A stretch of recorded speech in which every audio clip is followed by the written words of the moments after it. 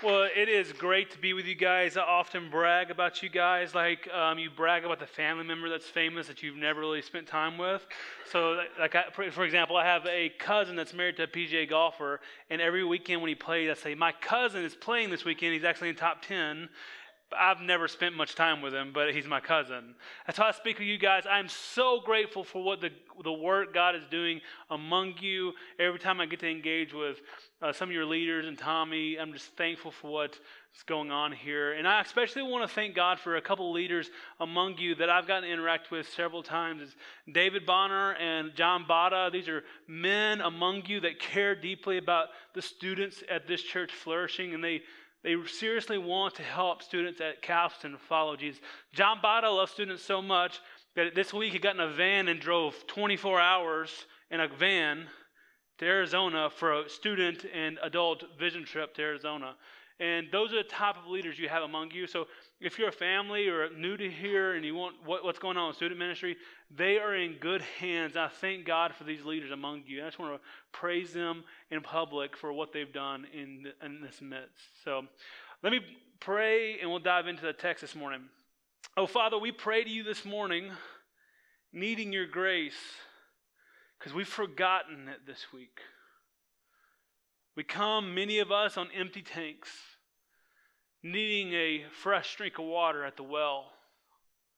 So, Lord, we ask you to speak through your word, because if you do not, we will get nothing from it. So, Lord, use your Spirit through your word in your servant to speak. And may we learn, may we grow, and may we have a refreshed, renewed heart to be sent out from here. Pray this in Christ's name. Amen. I don't know if you're into conspiracy theories or learn much about them, but if you get on the internet, there is a rabbit hole you can go down that is endless. So you learn about conspiracy theories, and basically these conspiracy theories, there's true statements that are popular that are questioned. So conspiracy theories come up because there's something that may be questionable that we should question, so we come up with a theory of why it's wrong. And some of these, you go down this rabbit hole and you end up scratching your head and saying, maybe they're right. Maybe I shouldn't trust Walmart. And there's some that have no evidence that it's true, or all the evidence in the world that it's false. For example, there's a conspiracy theory that argues that Israel has an army made up of sharks that have GPS trackers on them. That's a legit theory out there. There's a theory that says that cars don't really need gasoline. That's just a conspiracy between the people who make cars and the oil companies. So we're just giving them more money even though our cars don't need gas. It's a real conspiracy. Then you have the one you've probably heard, and if this is you, no intentions to shaming you, but there's people that believe the earth is flat. This is real, and you live among these people. It's a group. And even though there's every argument in the world, every evidence in the world that the earth is round, they're convinced it's flat. Well, we pick up in the book of John, Jesus is sharing the gospel over and over and over again with these Jewish leaders. And he's trying to convince them, I am the Son of God. And these Jewish leaders will refuse to believe this. Every evidence in the world to believe, yet they refuse. They refuse to believe. So what I want to point out in this passage this morning is the why behind belief. The why behind the belief. And John helps us by bringing four things out in this passage. Why people don't believe, why people can believe, why people should believe, and why people will believe. Let's dive in. Look at verse 24. Why people don't believe. So the Jews gathered around him and said to him, how long will you keep us in suspense? If you are Christ, tell us plainly. And Jesus answered them, I told you, you do not believe. The works that I do in my Father's name bear witness about me. In verse 26, important verse. But you do not believe because you are not among my sheep. My sheep hear my voice, and I know them, and they follow me. So the Jews are coming up to Jesus again. They're like, okay, Jesus, spell it out. Tell us, are you the Messiah? Stop keeping us in suspense. It's like, Jesus is like, what are you talking about? I've told you plainly. I've told you over and over again. He's directly referencing John 5 when he says that the works that I do are firm to give witness to me, being the Father's works, give witness to me. What other evidence do you need? I've spelled it out for you. Then he tells us why they don't believe. Verse 26, but you don't believe because you are not among my sheep. This is a sobering text. The reason the Jewish leaders can't believe is because their hearts have been hardened by their sin. They can't believe because they're not sheep. They're not a part of God's flock. It's a reminder for us that we believe not because we just one day decided to believe. No, God, before the foundation of the world, chose us in Christ to believe. Matt Carter, a pastor, said it like this: we do not believe in order to become God's sheep. We believe because we are God's sheep. This is staggering. Before the foundation of the world, God had a flock in mind, had a group of sheep in mind, and he wanted to rescue them from darkness. This text clearly says they do not believe because they are not his sheep. I have a son due any day now, me and my wife's firstborn. So if I get out of here, if I leave from the pulpit, Tommy's up, tagging him in, I'm gone to the hospital. Good thing we're at Community North, right down the road. But I love my soon-to-be son, my firstborn son, more than you guys, believe it or not. And I've spent countless hours getting ready for this son. William Clay Cochran. I've spent hours getting his room together and spending several dollars because I love my son and my wife. My son is my son right now. Right this very moment, he is mine. He has my affections. I'm not just spending resources and spending time and having anxiety attacks because I don't love him. Because he might one day become my son. Right now, he's my son. Friend, before you ever knew about Jesus, he chose you. Before you were ever born, you were part of his flock. We believe because God made a plan for us to believe. So maybe this lands on you this morning, of that friend that refuses to believe. They will not come to faith. That child that's gone wayward, that it refuses to come back. That coworker that makes fun of you. That neighbor that refuses to come to church no matter how many times you invite them. And you walk away from those conversations with the burden upon you. Friend, the burden is not upon you. You save nobody. We save nobody. God saves people. This is why when Jesus says statements in the gospel, he says, let those who have ears, let them hear. God is in charge of opening ears. God is in charge of the sheep. I'm reminded of Luke 15, when there's 99 sheep, but one goes astray. Even though that sheep is astray, it's his sheep. And he goes and gets it. Nobody loves saving people more than God. He'll have his sheep. So let that burden, let that yoke on your shoulders come off. You will not be convincing enough to win somebody to Jesus. I have a degree, I have pieces of paper that says I'm fluent in philosophy and apologetics, but those things in and of themselves will win nobody to Jesus. Only the Spirit of Christ can do that.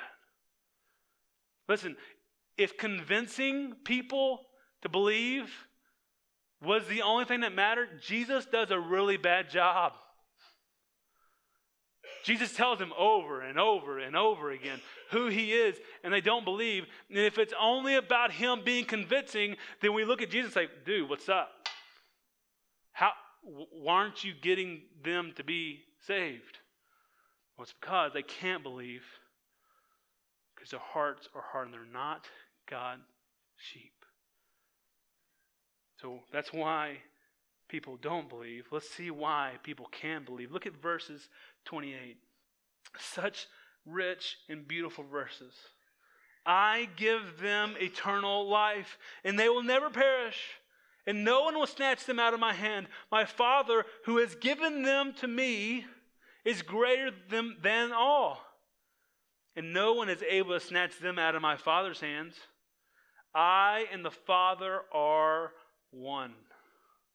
Man, what a beautiful text. And just a reminder, maybe you're new to Christianity and you've heard Christians use the word Trinity. Maybe you heard Pastor Tommy greet you in the name of the Father, Son, and Holy Spirit. And for many of us Christians, we think this Trinity thing is like a theoretical concept. It's great, glad the Trinity exists, but it has nothing to do with me. Friend, this text plainly tells us the Trinity has everything to do with you. It says, Jesus says, my Father who has given them to me. So Jesus gives eternal life, but the Father gives them to Jesus. In your story, God the Father, God the Son, God the Spirit are always involved. God the Father, before you were ever born, planned your days. Every single day that you would have, he ordained them to be. And he planned your salvation if you're in Christ. And the Son accomplished that planning. He went to the cross, he died for you, and he accomplished your salvation. And the day you became a Christian, the Holy Spirit, third person of the Trinity, made you alive. The Trinity rescued you from darkness. Friend, the Trinity matters. We are not just followers of Jesus. We are held in whole by the Trinity. This is the gospel. So the question is, how is this implications for us? I want to ask you a few questions. Is this gospel the one you preach to yourself every day? That God rescued you and he holds you. Nobody can snatch them out of my hands. Is this the gospel you preach to yourself every day? Or does your gospel sound like this? Man, I blew it yesterday. Yelled at my wife. Swerved and honked the horn at somebody that cut me off. Was rude to my coworker. And I blew it. I got to make up for that. Man, I got to make Jesus love me more today because I really messed up yesterday. Is that the gospel we preach to each other? I know it's one I tend to preach to myself. This balance that we must weigh out, and we got to make sure our good outweighs our bad. Friend, that's not the gospel of Jesus. The gospel of Jesus says you were given life and you are kept. Friend, you are free from the sin. You're free from the sin you will commit. Jesus is not surprised by our sin because he died on the cross knowing about every single one of them. When Jesus died on the cross, he wasn't looking at us in the future. Man, I hope they don't blow this. No. On the cross, Jesus was looking at every single one of us saying, oh man, they're about to blow this. They're about to sin evermore. But I'm going to buy them anyway. I'm going to pay for them anyway. If you've adopted or you know somebody that's adopted, you know the pains and the monies and the tears that go into adopting.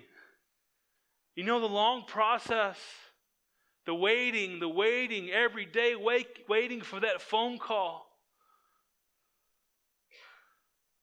And you get your daughter or son, and the joy that happens.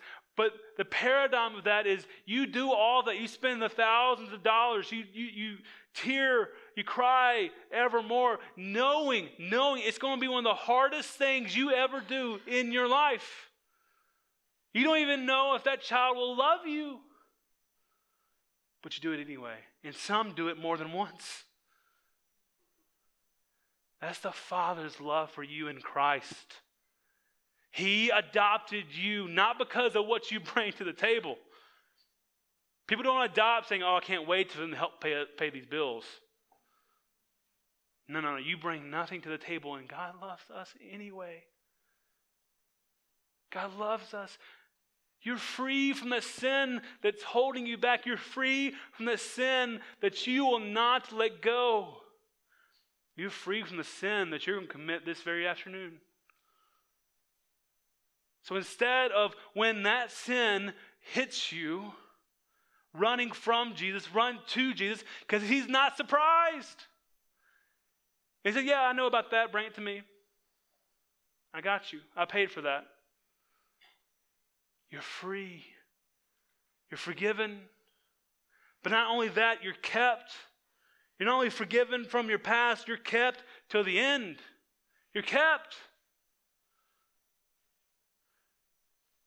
God the Father and Son Jesus Christ has you in his hands. The Trinity, both hands are involved in your life. You're being kept every single day. So if you woke up a Christian this very morning, it's because God the Father is keeping you. He's holding you. Man, wouldn't many of us wish we knew this when we were younger? At 16 years old, I grew up in a really rural area. I played football, if you didn't guess. And I had a best friend in 5th grade that we were one of 2 boys in our class. We had several girlfriends. And we played football together every single day. My junior year, August, summer camp, I watched my best friend. I talked to him as he died. And at that very moment, I became what you might call a functional deist. I believe his God is good. I believe he died for us. I believe he did all these things for us. I just didn't think he was involved now, because the God that's involved now wouldn't allow this to happen. Man, I wish I knew this passage then. That God is keeping us every single moment. God's sovereignty is not just a theoretical concept. It's what keeps us till the end. Listen to what Ephesians chapter 1 says. We've been in Ephesians all morning. Let's read some more Ephesians 1. Verse 11. In him we've attained an inheritance, having been predestined according to the purposes that works all things according to the counsel of his will, so that we who were the first to hope in Christ might be the praise of his glory. In him we also, when you heard the truth, the gospel of your salvation, and believed in him, were sealed with the promised Holy Spirit. And listen to this, friend. Who is the guarantee of your inheritance until we acquire the possession of it to the praise of his glory? When you're saved, when you become a Christian, you're sealed and kept. Which means God has you till the end. You don't wake up every morning hoping that you're going to make it to heaven. No, you're going to make it to heaven because God's Spirit is inside you, keeping you every single day. So we don't live in fear. We don't create our Christian bunker, hoping the culture doesn't get in. Hoping we don't get possessed. Hoping we don't do this or do that. No. Fear does not control us if we're Christians. No, we have the power of Christ in us to conquer the world. That means for parents, it involves your kids too. As a student pastor, I've counseled so many parents terrified of what their kid might be like one day. Parent, you must give that to Jesus. If they've genuinely put their faith in Christ, this verse is true. Nothing can snatch them from his hands. Nothing. Bank on that promise from God right now in this moment. Nothing can snatch them from his hands. Maybe you're living that fear of what work is like tomorrow. Or maybe you're here today going through that pain that I have no idea how to resonate with. You've been in that doctor's visit. You can't have a child. Your mom is going through chemo. And you have no idea how you're going to make it to work tomorrow. Listen, friend, God has got you. He is not distant. He's present. He's with you. He doesn't just save you, wind up the toy, and let you roll. No, God is with you in this moment. He will not leave you or forsake you. He is near. Just go to him. Just go to him. So why people don't believe, why people can believe, and why people should believe. Let's pick up in verse 31. The Jews picked up stones again to stone him. This isn't the first time they've wanted to stone him, evidently. They want to kill him. They are mad about what Jesus is doing and saying. And Jesus answers them in verse 32.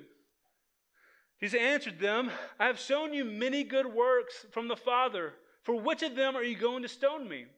The Jews answered him, it is not for a good work that we're going to stone you, but for blasphemy. Because you, being a man, make yourself God. So these Jews were not mad that Jesus was doing what he's doing. They're mad that he was saying what he was saying. They're accusing him of blasphemy. You're saying you're a son of God. That's heresy. That's blasphemy. You can't make that claim. And Jesus answered them, verse 34, it is not written in your law, I said you are gods. If he called them gods to whom the word of God came, the scripture cannot be broken. And do you say to him who the Father consecrated and sent into the world, you are blaspheming because I said I am the Son of God? So Jesus thinks they should believe for two reasons, Scripture and his works. And he points to Scripture right here. So imagine the scene. They're picking up stones. They have their right hand back or left hand back, ready to chunk these stones. And he's like, wait. What about Psalm 82? Let's talk about Psalm 82. And what he's doing there is referencing a passage in the Psalms where somebody's called, you are gods. And scholars debate on what this means, but most of them reference that this is angelic beings. And here's what Jesus is doing. Your Bible references somebody being called God, but you're upset about me calling myself God? What's the big deal? He's saying, wait before you stone me. Isn't it written in Psalm 82 that somebody was a son of God? Somebody was God's? And the Jews are like, I think he's right. Is that what it's not? Check that real quick. And he's using the Bible as a defense for not being killed. He's saying your Bible even says that somebody can be called a son of God. Jesus is trying not to be killed in this moment. But he's also putting their Bible against them. Notice he says, verses 34, Jesus answered him, is it not written in your law? When he's referencing the law in the past, he said the law. But in this passage, he says your law. This is similar to John 5. John 5 says, you search the scriptures because in them you think you find eternal life. But they testify to me. Then he later in that passage says that don't think that I will accuse you. There's somebody who already does, Moses.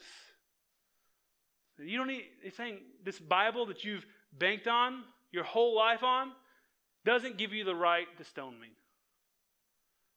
This Bible is about me. It's pointing to me. Then he says, you should believe me because of my works. Look at verse 37. If I'm not doing the works of my Father, then do not believe me. But if I do them, even though you do not believe me, believe the works, and that you may know and understand the Father is in me and I am in the Father. So here's what Jesus is saying here. That, okay, you don't believe I'm the Son of God, but do something. What are you going to say about my works? Because I'm doing some crazy stuff. I just fed, a couple weeks ago, 10,000 people with a young man's lunchbox. Explain that for me, please. I'm healing people. I'm raising people. Next week, I'm going to raise somebody from the dead. Explain that. Even if you don't believe I'm the Son of God, explain my miracles. This reminds me of when I was in college. I was a philosophy major, and I would talk to many atheists in my classrooms, and I would try to get them, okay, if you don't believe in God, how did this whole thing begin? And they would give these arguments that made less sense in the Bible. Like there's these aliens that did this. Wait. Where did aliens come from? Where did that get into the picture? We don't have evidence for those right now. And they give these long, drawn-out arguments that made less sense in the Bible. And I would say to them, man, your faith is incredible. Your reliance on these testimonies is incredible. I just think my faith is more objective than your faith that has very little evidence. What Jesus is saying here is like, hey, you're having faith in something. You got to make sense of this. Make sense of these works. Jesus is saying here, you don't believe because you don't want to believe. You have every reason to believe, but you have no way to believe. I think they don't believe because they don't want the authority of the Son of God over their lives. The same temptation that Adam and Eve had. When Satan said to Adam and Eve, said, you will not surely die. You'll be like God. We all want our own authority. And what we must realize in the temptation of thinking that God may not be right is that the best life to live under the rule and reign of Jesus. You and me were created to live under the rule and reign of Jesus. That's the way the garden was intended. That's the way the Christian life was intended. Freedom is not doing whatever you want. Freedom is living under the rule and reign of Jesus. Doing whatever you want is chaos. A train is free when it's on its tracks. It's the freest a train will ever be, moving toward something on its tracks. A train rolling off its tracks is chaos. Friend, me and you off the tracks is chaos. We're made to live under the rule and reign of Jesus. We, being humans, were made to live for Jesus. Maybe you're here and you're not a Christian and you're rolling in here today because you're trying to find some semblance of a good life. And every road you go down has a roadblock. You go toward this, you go toward a dating relationship, you go toward marriage, you go toward all these things, and they do not work out. And you come back to the same place to where you began, and you feel just as miserable. And maybe you're in here today because somebody invited you, or maybe it's because you are trying to figure this out. And here's your invitation today. Put your faith in Jesus and live under His rule and reign. Put your faith in Jesus. He will have you this very day. Put your faith in Jesus, and you are kept forever. You're kept. Maybe you're a Christian, you have those tendencies saying, does the Bible really say this? But what about this? What about that passage? I want you to ask a question. What's underneath that question? What's underneath that question in the Bible? And maybe it's, I don't really want God to tell me what to do. Every time you have that temptation, we all have those temptations. Every time we have that temptation, may we remember we were made to live under the rule of Jesus. And Jesus doesn't want us miserable. He came that we may have life, and life to its fullest. Jesus wants you to have the good life. And that life is found under the rule and reign to Jesus.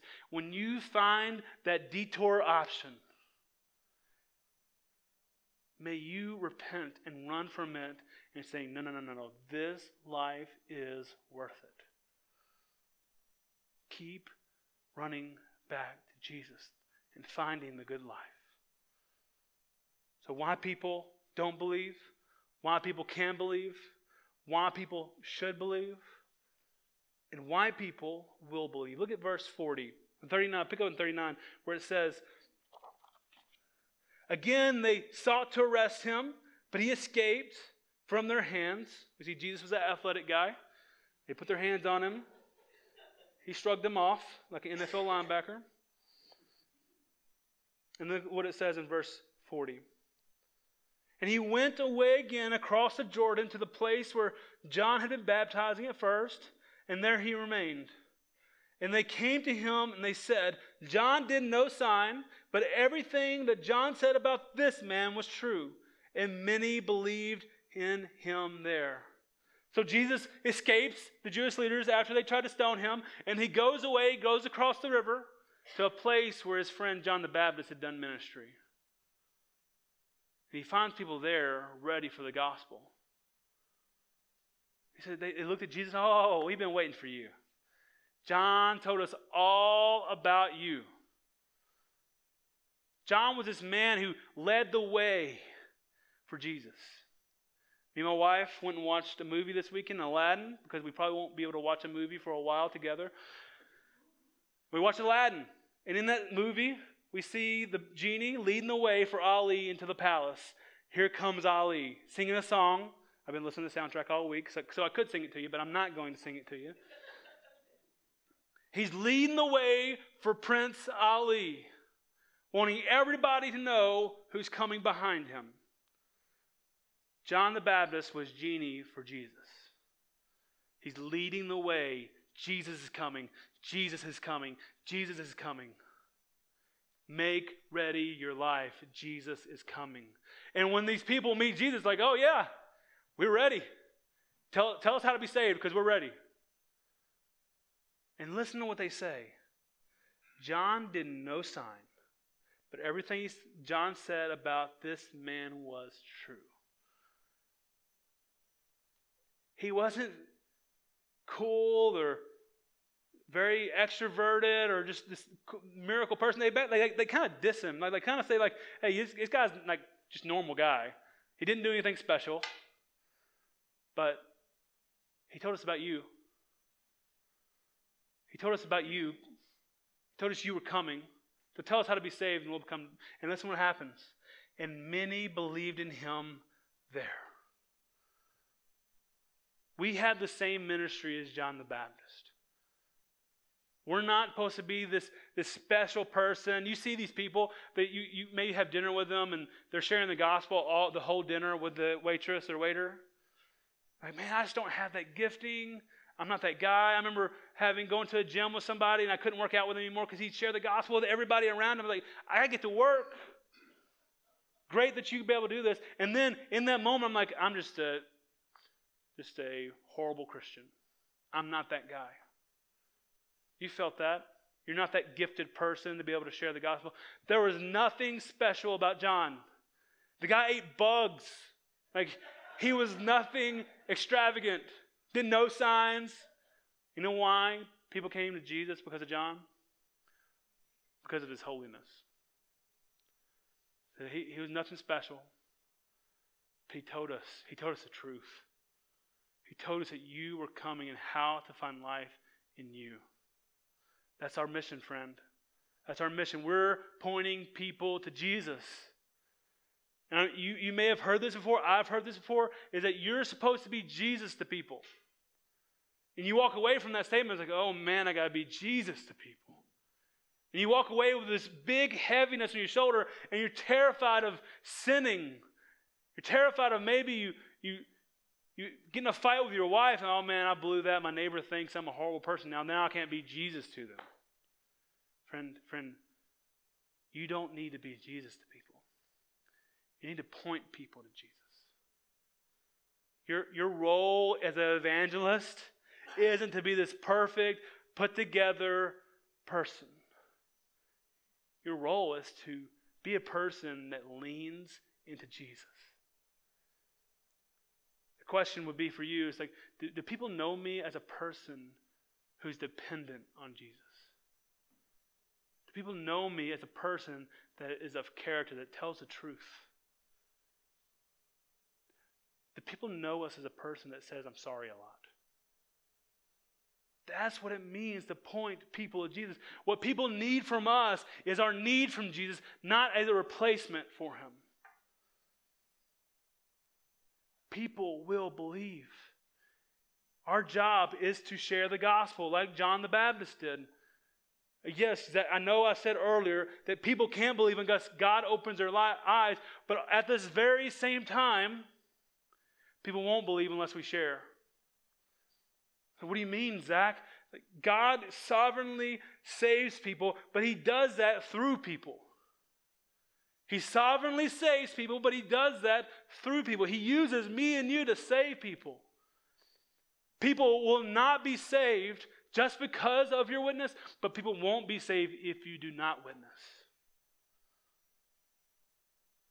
When I was a kid, my dad started having me work for him on the farm at 8 years old. At 8 years old, I did not help his profit margins. I probably cost him a deficit. He did not gain money because of my employment. He did not hire me because of the benefits to him. He hired me because of the benefits to me.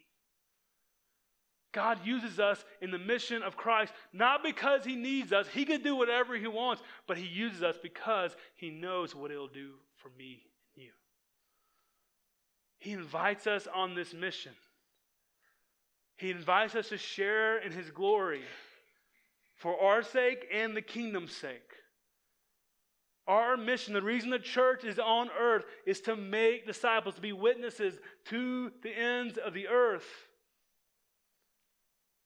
We're supposed to point people to Jesus. Our job is not to find who are sheep, who are not sheep. That's God's job. Our job is to point them to the shepherd. So may we point people toward the shepherd. And Revelation tells us it will be.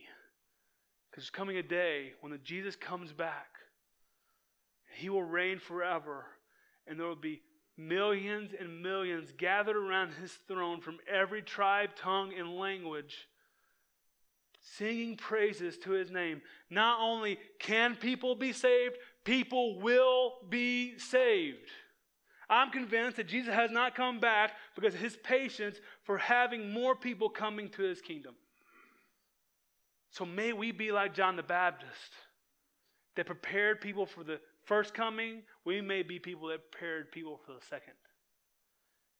When they meet Jesus, they said, oh yeah, I've been told all about you. Because my friend from Castleton, my friend from my small group, my friend that was my neighbor, my friend that was my coworker. And may this church's baptisms be full, not just because of people finding an awesome church, and this is an awesome church. May be full because the people were such in love with Jesus, they couldn't help but share it with others. My prayer for you as a church, that you would grow beyond these walls to the nations. And the reason we plant churches, it's College Park Family of Churches, because we know there's people in this city that are sheep but don't know it yet. That God has people in the city. God has people in your neighborhood. God has people in your workplace that need to be told about Jesus. May God use you to do that. Let's pray. Father, I thank you for your word this morning. I thank you that you have saved us and chose us before the foundation of the world. And you've given us eternal life. And that you're keeping us to the end. Father, if there's somebody in here that's not put their faith in you, may they not leave these doors without doing so. May they find somebody maybe sitting next to them that they can learn how to become a Christian. Well, there's somebody in here that has a child that's wayward, that has gone through suffering unimaginable, and they feel you very distant. They feel quietness. They're longing to see you and saying, God, what are you doing in my life? Father, would you speak to them this morning? Would you draw near to them this morning? Just to remind them that you never left. Father, would you breathe a breath of fresh air to those hurting this morning and be a breath in ourselves as we leave from here to be on mission for your glory till the end. Praise in Christ's name. Amen.